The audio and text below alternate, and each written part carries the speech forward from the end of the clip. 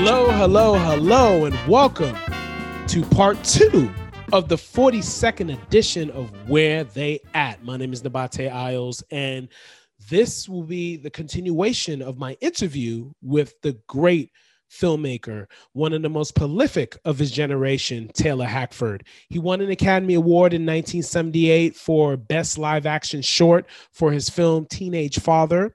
Also, he's directed a plethora of films that we all know to this day, like An Officer and a Gentleman, The Devil's Advocate, Against All Odds, Dolores Claiborne, Everybody's All-American, and of course, he directed the biopic on the legendary musician and businessman Ray Charles called Ray, which gave him an Academy Award nomination for Best Director. So we're going to start part 2 of this interview with Taylor Hackford on the film Ray and the process of getting it made and his work with Jamie Foxx, as well as his relationship with the iconic Ray Charles. So here we go with part 2 of my interview with Taylor Hackford. Jamie Foxx was interesting going into Ray.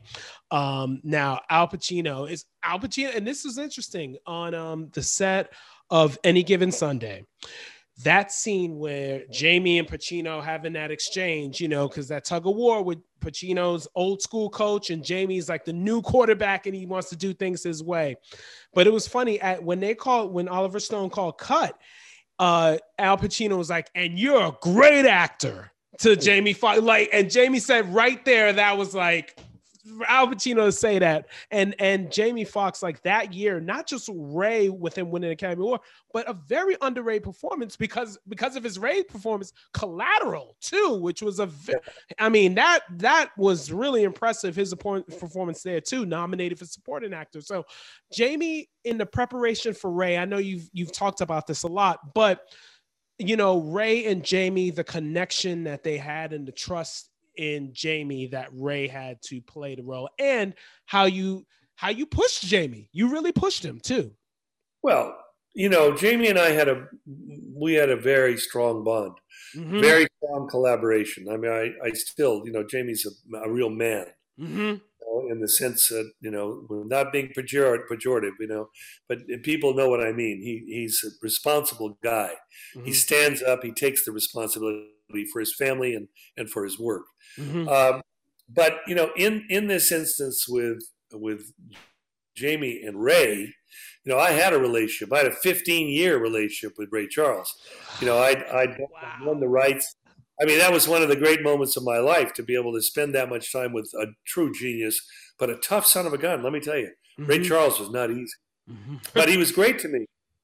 And I knew when I cast Jamie that I was going to have to bring him in. And, you know, Ray said, "No, man, you got the eyes. I trust you, whatever you want." But that's bullshit. Ray Charles is not going to let somebody play that role without, you know. So I brought them in and put them together. And Jamie plays the piano, and he's really good. He went. In fact, the reason I cast him, you know, he's an irreverent comedian. He comes in, and I say, you know, I'm sure I'm going to use Ray Charles' real voice. So somebody's going to, you know, have to lip sync. And of course, for me, but I also knew he was a singer. But I said, I'm going to have to find somebody who could play the piano, who's really good, because I'm going to, you know, Ray Charles is a brilliant jazz pianist. Absolutely. I have to match that and then use the cinematic trick to come up to the face of the actor. Jamie says, "You don't have to do that. I play the piano."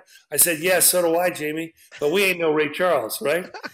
And he goes, "No, I started playing when I was 4 years old. I played in my gospel church. I played, you know, in high school. I went to university on a piano scholarship." And I went, "Oh, yeah? You know, jazz, funk, whatever?" He goes, "No, classical." And when I heard that Jamie Foxx from Texas, who was on Tyler, Texas, on the football team, that's right, went to college playing Chopin and Beethoven, I went, "That's it. I'm casting him." Because that just says everything, doesn't it? It says intellect, says discipline, says all the stuff you don't know. And I never regretted it for a second. But anyway, I put the two of them together. And, you know, Ray, you know, he's a musician through and through and a man. And he needed to test Jamie. And he starts playing. And they played a little funk. They played that. Played a little gospel, played that. And then Ray started playing Straight No Chaser by Thelonious. Yep. And if you know Monk, and there's nobody more brilliant, but Monk doesn't follow rules. I mean, his Right. his whole style of playing, his whole intricate but very idiosyncratic rhythms. It's like not easy. Yeah. And Jamie was lost, completely lost. And I went, what's going on? Well, I didn't realize it because, again, cliche, right? Jamie plays the piano. He's black. Of course he played jazz. He'd never played jazz. He'd never played. Not the real, like Bud Powell, Thelonious Monk, Finest Newborn type of stuff. No, right. Mm-hmm. It wasn't something he'd done. He'd done other things on the piano. Mm-hmm. So Ray wouldn't give up. He just wouldn't give up. And it got embarrassing because he kept da-da-da, da-da-da-da-da, da-da-da, da-da-da-da, da-da-da, da-da, that straight note chasing. Mm-hmm. It's like, oh my God, this is going to blow up my face. I just put the two together and it's going to blow up because this is embarrassing for Jamie. I had a camera on it. Mm-hmm. Mm-hmm. Wow. And finally, Ray this is who Ray was. Ray said, Jamie, stop. Now just stop. Now I want you to listen. It's right under your fingers, man. And he played it slow. It's right under your fingers. Mm-hmm. Just do it. And now Jamie did it. And Ray hugged himself. Ray, when he got excited, he'd hug himself. That's it. He's the one. He anointed Jamie right there in front of our eyes. Jamie, if one could levitate, he would have been 8 feet off the ground because he had been anointed by the guy. From that moment on, Ray said, he's cool.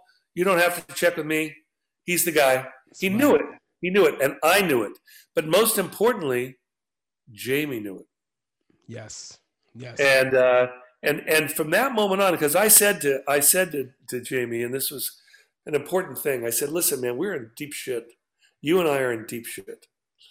Because we're taking on a job here where we're going to be dealing with and treating Ray Charles, who he is a hero. He is a brilliant genius. He is recognized by everybody. But, especially in the black world. I said, you live in the black world. I got black friends. And, for you, it's going to be, well, Jamie, I guess you just couldn't do it. You're hearing that from your cousins, from your aunts and uncles. Yeah, his colleagues, everyone, yeah. That's the way it's going to be. And for me, I'm going to hear, from my black friends, how dare you, Mm-hmm. how dare you do that? At this point, we got to, and so that's the thing, we clung to each other. We went through this as partners, right? Mm-hmm. But the heat was not coming from Ray Charles. Well, let's put it this way. The heat was Ray Charles. He's sitting over our shoulder here, right? Mm-hmm. He was the real deal. We had to approximate the real deal. I think we did it. I think we did a good job. Oh, absolutely did a good job. And my favorite scene in the film, and I show my students this, I teach part-time virtual classes and everything because, of course, no instrumental music. So, we do virtual stuff. And I did a class on Atlantic Records, the history of Atlantic Records, and Ray Charles, the scene with him, Jerry Wexler, and Ahmet Ertegun.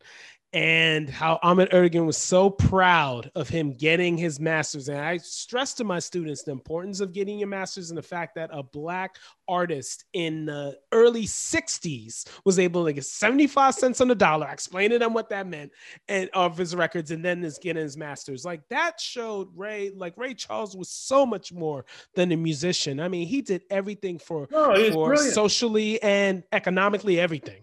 Mm-hmm. Well, that was the important thing to show. I mean, like I said, I've not met too many people smarter than Ray Charles. Mm-hmm. He was it, and it was such a pleasure to be able to spend so much time with him. Mm-hmm. I mean, unfortunately, he wasn't alive when the film was released, but he did see the film. He caught a scene. I want to see the film, but I had to take it down to his office and show it on a shitty little black and white TV. And think about it, Taylor. What good is me seeing color going to do me? But he listened, and at that point, the big thing for him was his mother, Aretha. Yes. Mm-hmm. That was the most important person in his life, and I was shitting bricks because I knew that was it. If I didn't get his mother right, it was all over. And a really wonderful actress named Sharon Warren, who was from Tuskegee, Alabama. Oh, okay. she played the role, and Ray loved her. He said, "You got her. You got my mama." Man, I'll tell you, that was the best review I could ever get. So anyway, every one of these things is the thing. I was going to mention one of the films that I did, which is in your bailiwick, is in sports. I made a film called Everybody's All American with Dennis Quaid and Jessica Lange. Yes, yes, and John Goodman. John, about football and about the last. Of course, he was like the last great running back. White running back of a generation. We got to go back to the 50s, Well, Christian McCaffrey is doing all right. McCaffrey was the first one that came to mind after that. That's a tragic story. And part of the Ali story that I told before is tragic. Yeah. It's very interesting when you got people that were blessed. I mean, they truly were blessed with gifts, physical gifts beyond what we could ever imagine. Mm-hmm. That's what a great athlete is. That's by the way, what a great dancer is. They're athletes. They are able to defy gravity, and they're blessed with it when we're teenagers. Before we've even formed ourselves as men and women, these people are already brilliant, and then they go on and they reach their prime, and they are extraordinary. Yes, but indeed. The tragedy is, when other people who have just finally come into their own, they're into their 30s, they're just starting to grow into who they're going to be professionally. Those people are at the end of their road. The tragedy is they're going to live another half of their life and never going to be able to do what they were great at. Right. Never going to be not just great, brilliant at.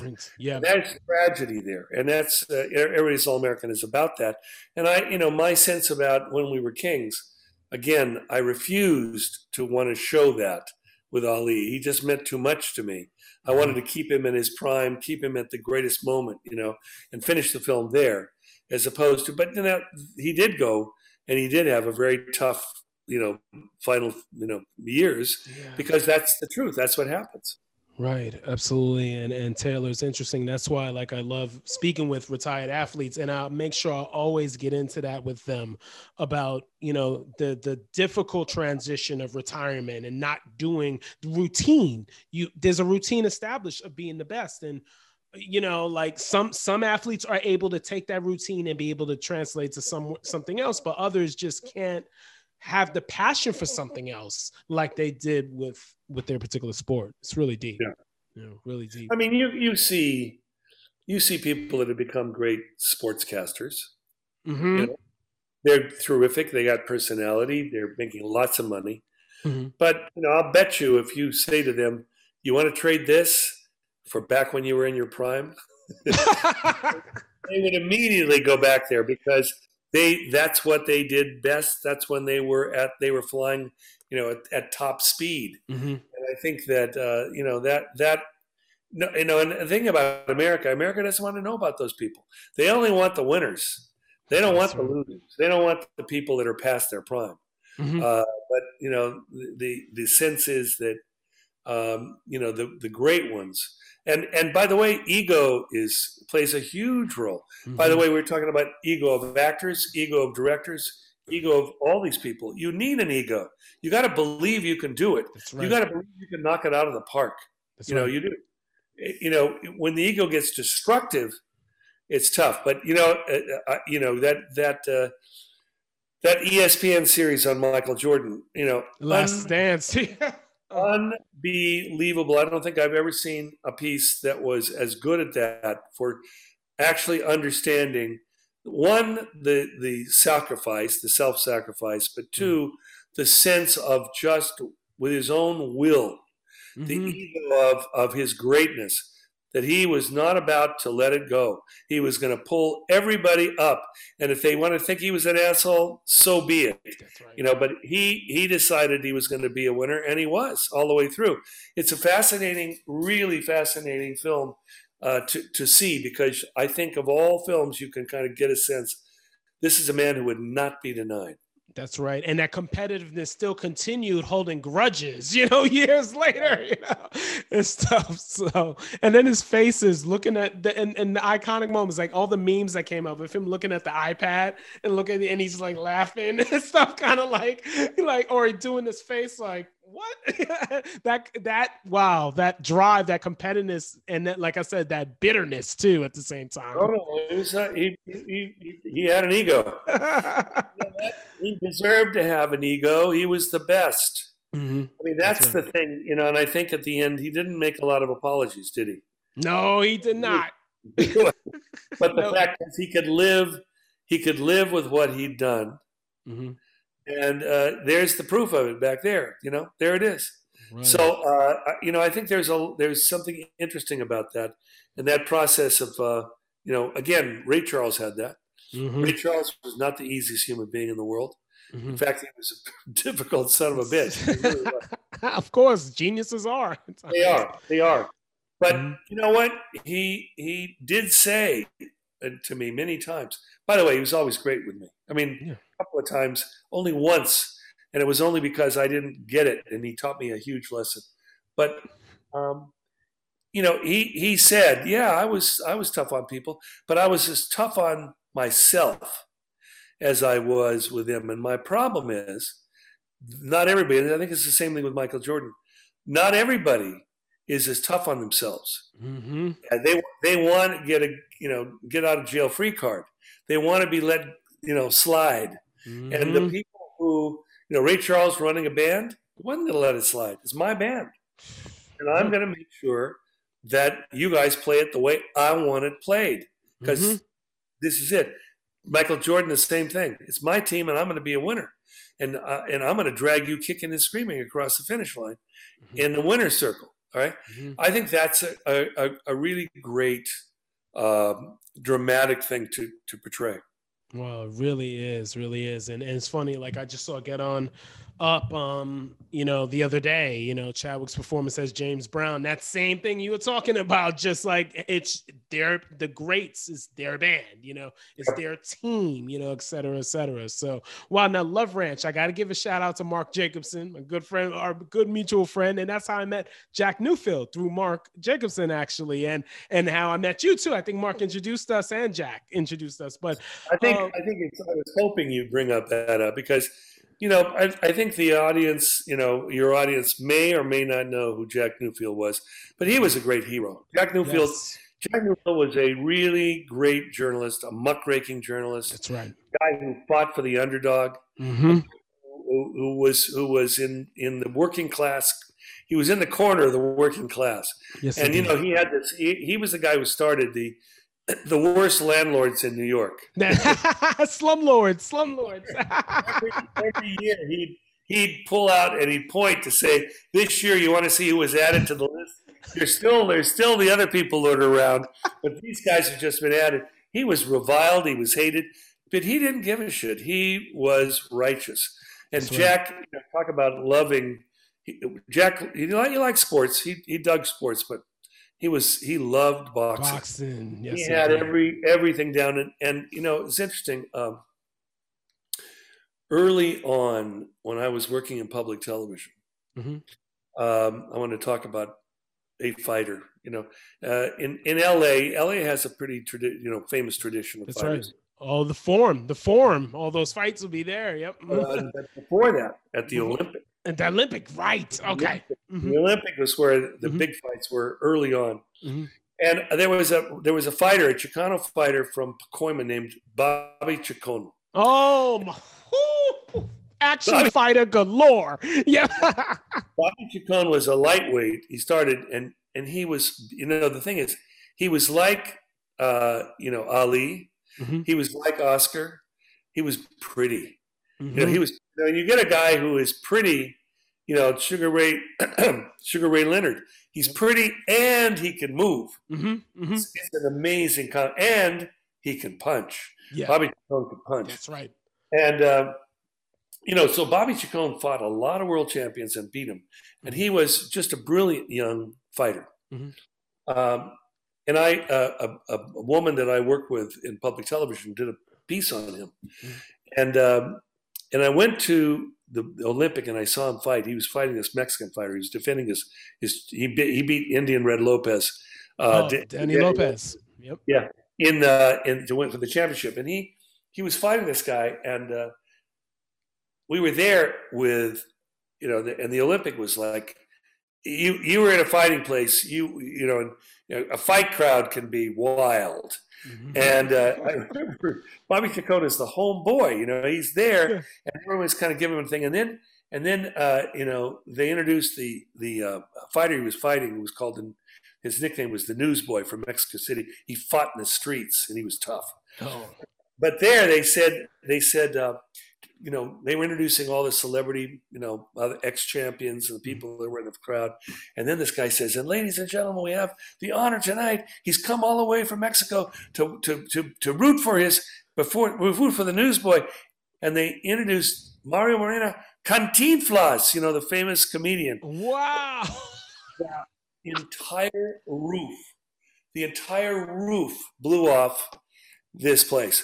It was like, and the ovation went for 10 minutes. He was up in the balcony, he stood up and waved. Now, this is a real idol. And L.A. is the Mexican town, right? That's right, yeah. L.A.'s got a lot of illegals, a lot of people there. Mm-hmm. And they were all there that night. And I looked at the person I was there with and I went, holy shit. If Bobby wins, we better get our ass out of here. We're surrounded. And he was Chicano, right? He was Chicano. We're surrounded by Mexicans. But anyway, Chacon was a great fighter, and there's drama in fights. He married his first wife. He married this girl. She was a very sweet, very good-looking girl. Mm-hmm. They had a baby, and but she wanted him to quit because she knew, Bobby, you can't fight this, and he's invincible. He's just undefeated. He's so great. And so now she said, you got to promise me to quit. So he promised that he would quit after the next fight or after two more fights, whatever it was. Mm-hmm. And he did.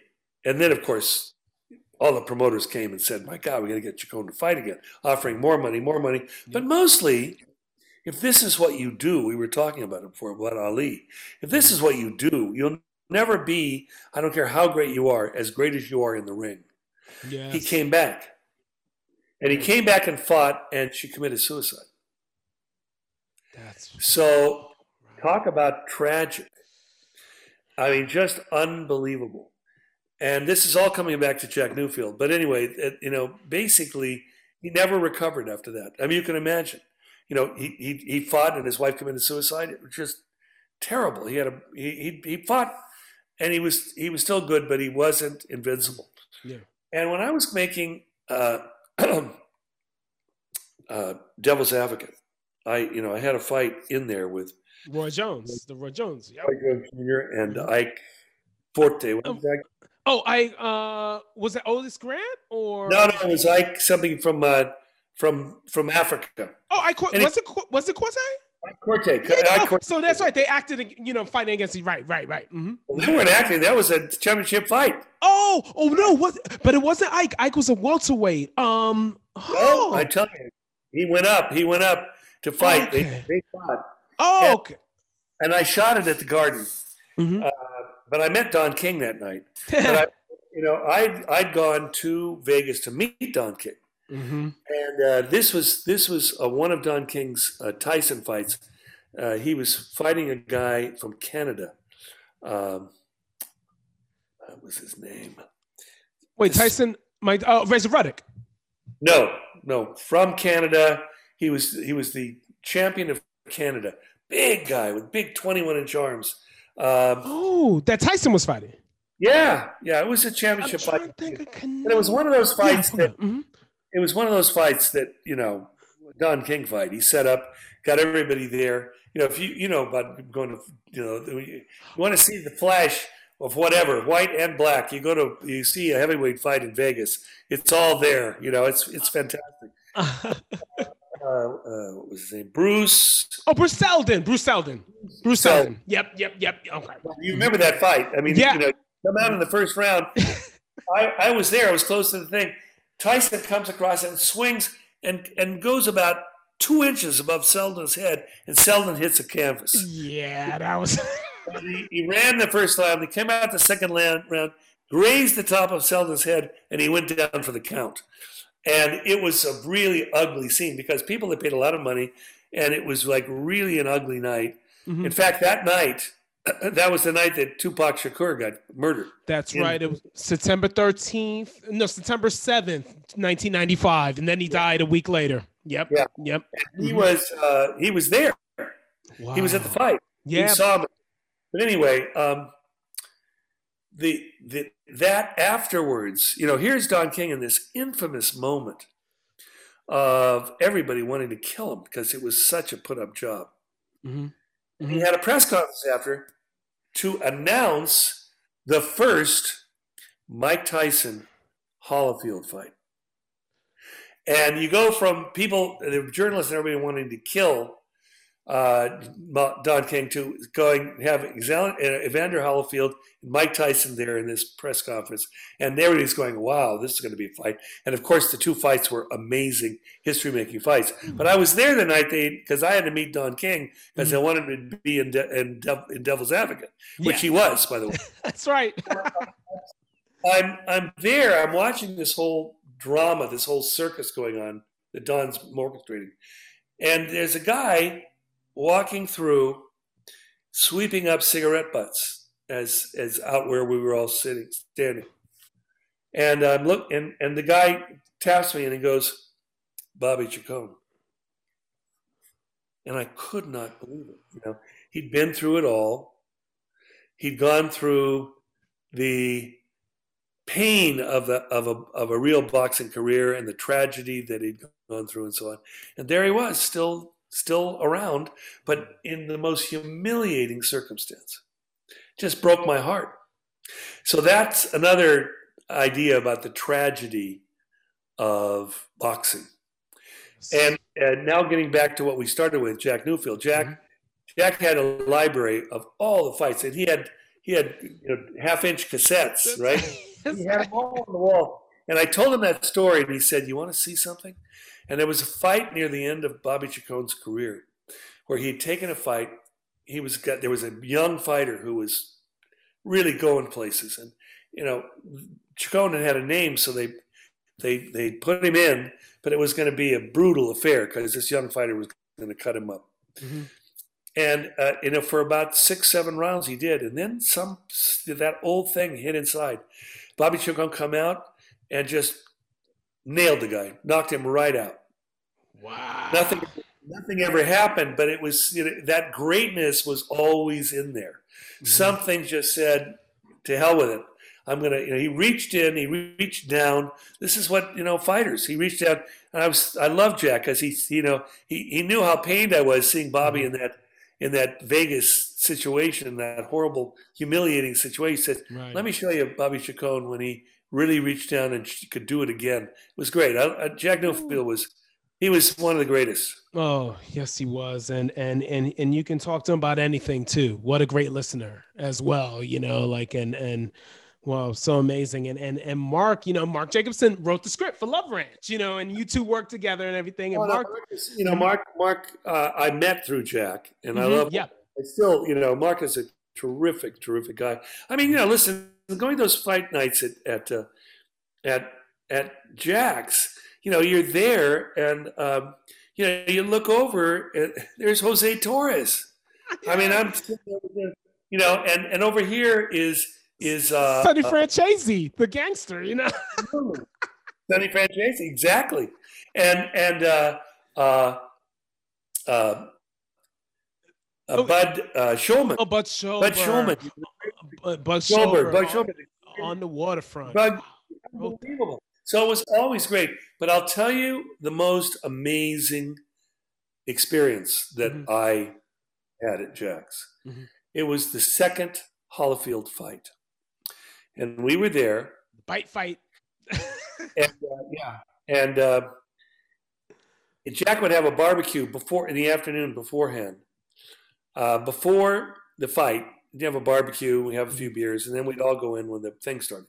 So Teddy Atlas came by. Oh, Who was the guest on my show too? One of my good friends. Yeah. Yeah. Well, Teddy Atlas came by for the barbecue, Mm-hmm.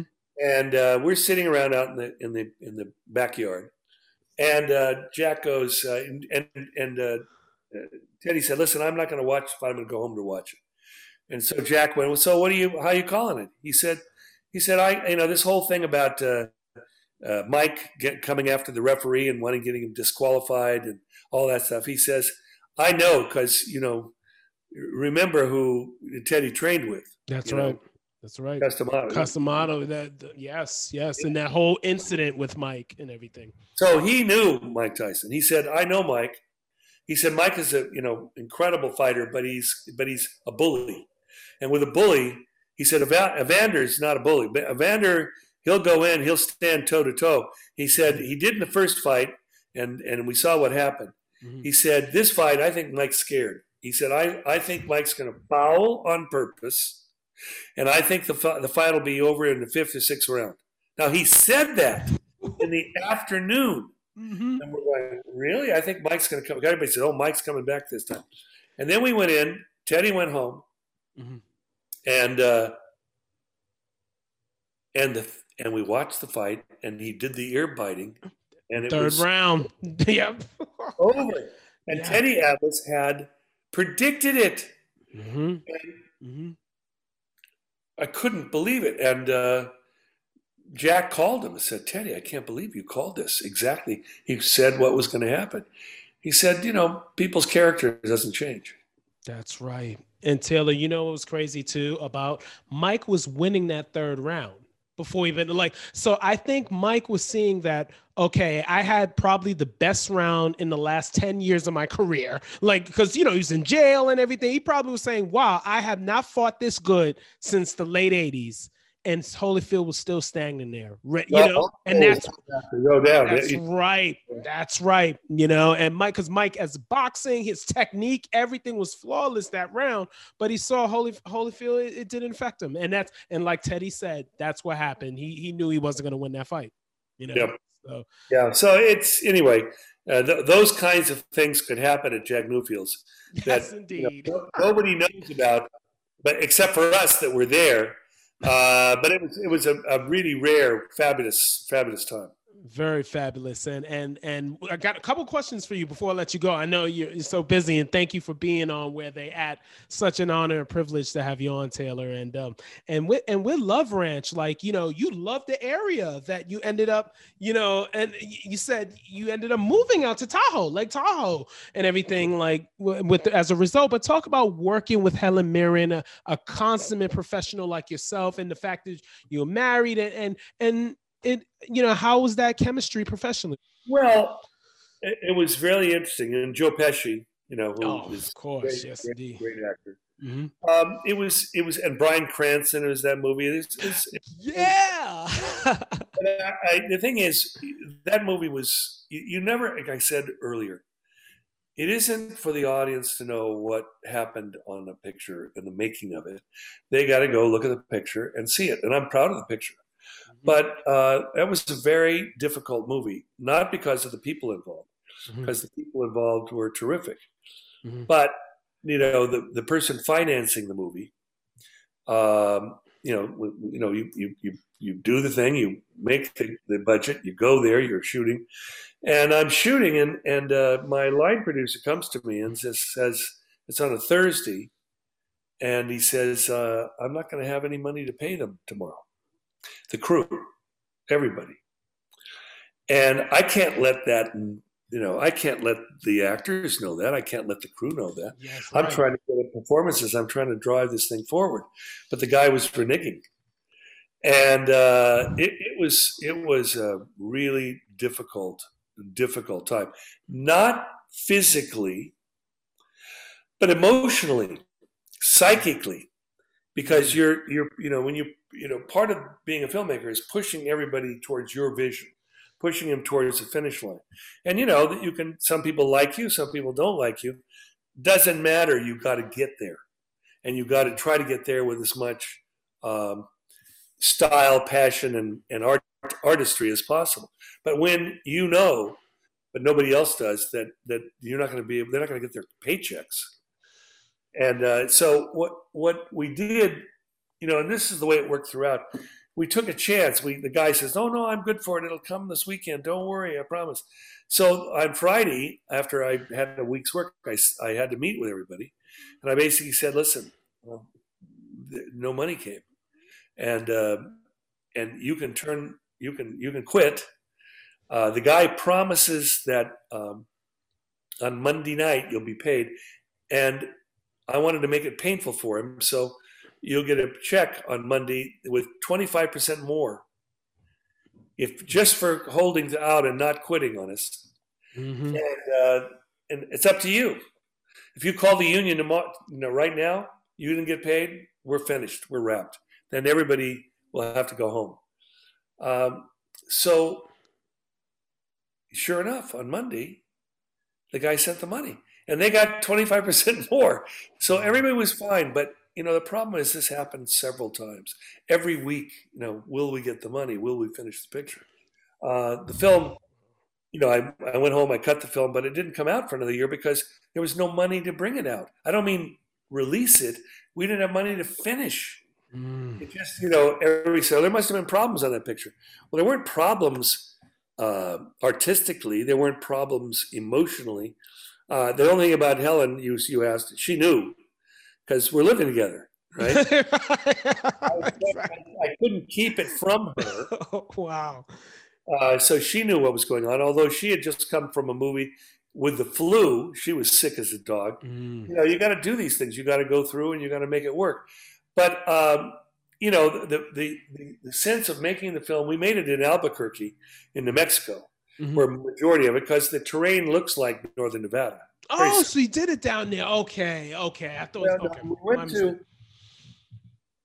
We went to Reno for 1 week. So we shot in Albuquerque. Albuquerque doesn't have the strip. It doesn't have the main drag with all the casinos. So we went there. We went to Reno then, and I went up on Donner Pass. I went up and I saw Lake Tahoe on that way, and I fell in love with it. And so we moved up there later, 10 years later. But when you make a film, again, no one knows the hiccups. People hear there's a lot of rumors that go when a picture doesn't come out on time. They say, "Oh, there's got to be problems." I mean, my friend David O. Russell, who's a great filmmaker. Great. Oh, God. Flirting with Disaster is one of my favorite films ever. Yeah. David is a fantastic filmmaker. Yes, indeed. He was making a film for the same company the same time I was making Love Ranch. Okay. And they shut down. He couldn't finish the picture. So, he knows only people like David and I understand what you're trying to. You got people, you've sold them on the project, you're trying to lead them towards a successful conclusion artistically, and at the same time, they're not. The people you've sold are not getting paid. It was very, very tough. So that film, I think of. I'm proud of the film. I love the film, and I think some of the performances are really great. Yes. But the behind the scenes, the pain and suffering that we went through in making that film was pretty tough. Wow, that's deep. And I remember even talking with Mark and Lou DiBella as well, who's a producer on it, talking before the film was made and just the build up, and they were so excited about this coming about. And it's a shame that, but that's the thing. At the end of the day, like you said, you got to power through. DiBella, who is I love DiBella. He's a tough customer. He's really, really good at what he does. Yeah. He's like, "Come on, it'll be like this." I said, "Lou, you're not going to write a check. This guy's not us by the balls. What are we going to do?" And but I said, "Don't tell me that being a boxing promoter, you haven't met some moments like this." He goes, that Lou face, yeah, absolutely. Well, now before I let you go, I have a segment that I do with, if with athletes like, fast break or hit and run for a baseball player or no huddle for football players. So of course, as an artist, I got to use the film name. I name it Fast Motion, like this is where I ask you some questions and and give me like quick answers. If you want to elaborate on those answers, totally free. But I think, I think you're going to enjoy these. So here we go. You ready? Yep. All right. Now, The Godfather 1 or 2? Which you prefer? 1. Okay. Great. That's a tough one because there's such great films. Listen, I had the incredible honor about 3 years ago Tribeca. Of the reunion at Radio City of the main cast members, all the main actors on Godfather 1 and 2. Oh. And Francis Coppola. I was the moderator. Yes. And it's for Tribeca Film Festival, right? It was Tribeca Film Festival. Mm-hmm. And it was unbelievable. And they had screened both films, 1 and 2. And then they had them all get up on stage. And I had great questions. And I really this is a history-making thing. There were 6,000 people in Radio City, and not one person was ready to leave. So I started asking questions, and I'm getting around. I've got to have every actor talk, and they were ready to give. They were ready to do it. And so was Francis. And I'm sitting there after about 45, 50 minutes, and I get this note handed to me, and it said, "The stage crew says wrap it up," and I go, "To hell with that! I'm not going to."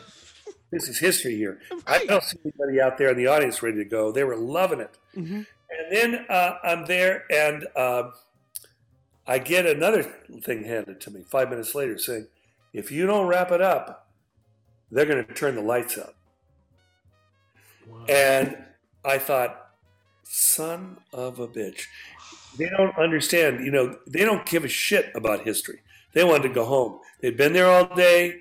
They'd had the 2 screenings, and now they've been there for an hour. I think the whole thing lasted an hour and 15 minutes. It could have gone on for 3 hours. And let me tell you, I had great questions, and they were all ready to give.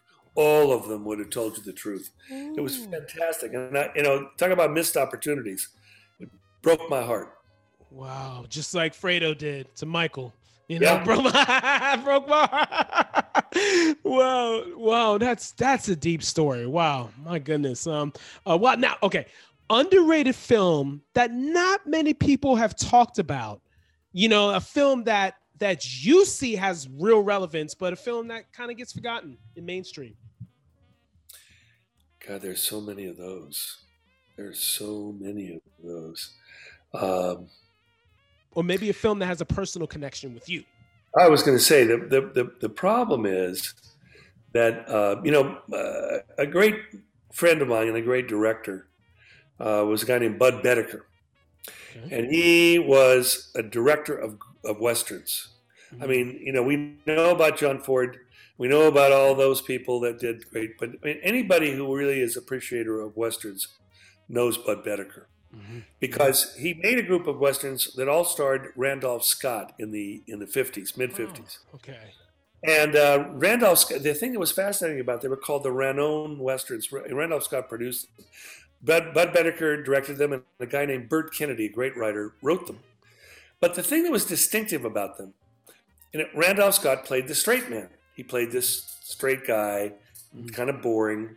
And, Randolph Scott was the producer. He understood his limitations, but by the way, he was really good at doing what he did. But this group of films, or 7 films, introduced the sympathetic bad guy in those movies. They were B movies. They were even C movies that were seen in drive-ins out there, but they were made, and they introduced some of the great bad guys of Hollywood. So listen to this list. Lee Marvin. Oh, yep.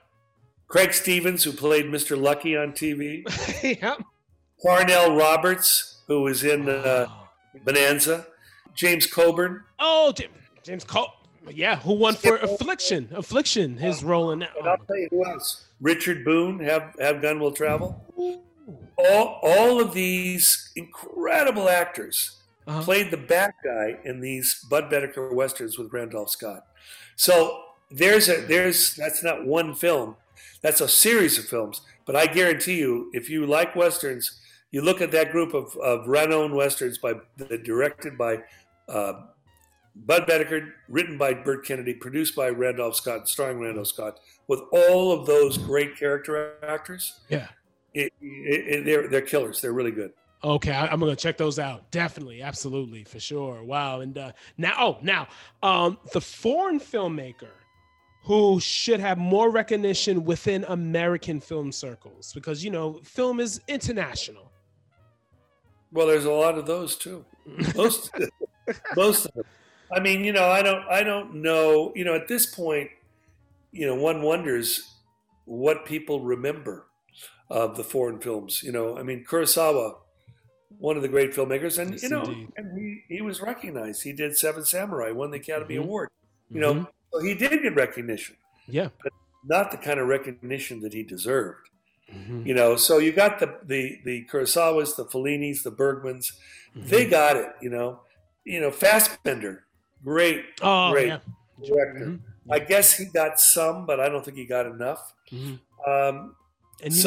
Antonioni was such a big jazz fan too. Love his. Yeah. I mean, Antonioni, when you see Blow Up, all his Italian films are unbelievable. But Blow Up is an amazing thing where you got this Italian who comes to London at the height of when London was really happening, and he's got the Yardbirds playing. It's pretty amazing piece. And Herbie wrote the score too. When you see, I'm a big Claude Chabrol fan. Who was not known that much in the United States. He's definitely known in Europe, and he made some great films. Mm-hmm.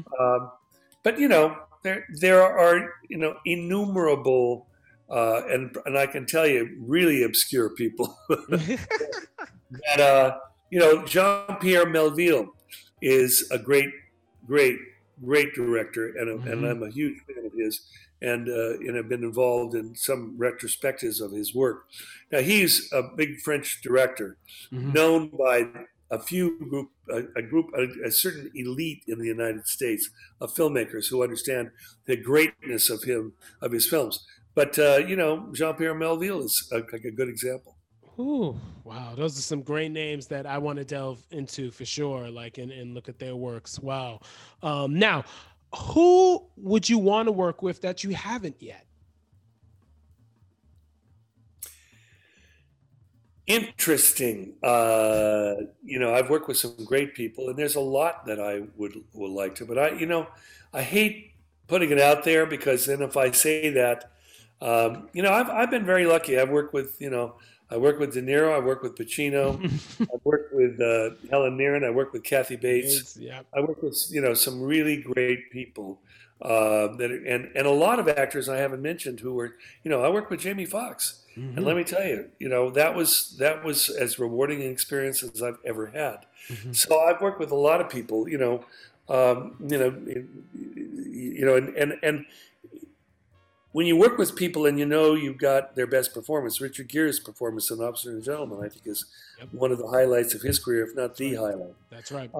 They're great people. They're terrific people that you are fortunate enough to be able to inspire, and then they give you back, more than you gave them, and they deliver something great. But I don't think that I can really. There's a lot of actors that I wish I could work with, but I think naming one is kind of like I feel I'd jinx myself. Oh, okay. No, that definitely is understandable. Definitely understandable. Wow. Now, most intriguing film score that you've experienced that brings chills. I think intriguing. There's a lot of great film scores. I love Jerry Fielding's film score for The Wild Bunch. Okay. I think it had, that's a very passionate, strong movie with unbelievable, graphics on the screen. And I don't mean just the blood. I mean, it's pretty amazing. But his score was fantastic. It fit that huge canvas, and I think that's a great piece of work. Well, I'm writing notes. Definitely, because I've never seen the Wild Bunch. I've never seen it. That's been on a list of mine for a long time. See, I mention these westerns because the westerns, I happen to be a big fan of westerns, although I've never made one. Westerns are the great kind of American passion, right? Mm-hmm. Kind of work that's up there. And when you see Sergio Leone's films, you can't think of his films and not think of, Morricone. You can't think of his composer. Morricone was able to write those unbelievable scores with that much passion. Like I said, Jerry Fielding did with the Wild Bunch, which is a predecessor of I think spaghetti westerns, right? Yeah. Yeah. So, but Leone did these. He just took it up a notch. These amazing things. But you had to have a composer who wasn't. That's the opposite. It wasn't a composer who had to disappear. This is a composer who had to step up and say, "I got to cover these incredibly passionate visuals." Yeah. And Morricone did. He just died this year. It was amazing. Yes. Oh God, one of my favorite. And the trumpet player. People don't realize that was his main instrument, trumpet. Yeah. So. Yeah, absolutely. Wow. Now, okay, if you were an athlete, what sport would you play? Be a professional athlete? Well, I played basketball in high school. Ah, okay. I grew up playing baseball. My brother was a professional baseball player. Oh, okay. Who's your brother? What's your brother's name? His name was Skip Hackford. He was a third baseman. He was, he grew up and Eddie Matthews went to Santa Barbara High. And then went to the Milwaukee Braves and was in the Hall of Fame. Yes. My brother was there 2 years later, and he matched Eddie Matthews' batting average. He then went in the Pacific Coast League in California, and he got drafted. Went to Korea. So he fought in Korea. He got decorated in Korea. My mother thought he was going to die in Korea. He came back. So you give up 4 years of your prime. He comes back. He starts playing ball again. He goes up and he's playing AAA. Mm-hmm. In the Pirates organization. They were going to bring him up the next year. He's 24 years old, and he's working in the off season. He got electrocuted, so he never got to go to the big show. Although I believe he batted .354 in Charleston, South Carolina, in the Pirates AAA team. Mm-hmm. I believe he would have gotten there. But anyway, that process. So I played, but I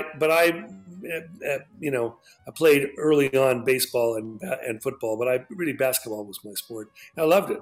Wow, no doubt. And he would have played, but I wasn't any all-star. I played varsity. I got my letter, but at a certain point. That's what I'm saying. When you meet the people who are truly gifted. Mm-hmm. They're going on and you're not. Yeah. And, it makes me think of your brother. Your brother probably would have played with Mazeroski and Clemente and those cats, and Ralph Kiner. Wow. Now, if you were a musician, what instrument would you play? Well, I played the piano growing up. Okay. Well, I like the piano, and I got at a certain point, I played classical piano. But at a certain point, I just, I knew that if I wanted to, this is the thing about being a musician. You either go there and you dedicate yourself, or you don't. Mm-hmm. So I never went there. I concentrated on other things. Wow. And one more question in the fast motion segment: if you could break bread with anyone, dead or alive, that you never met, who would that person be?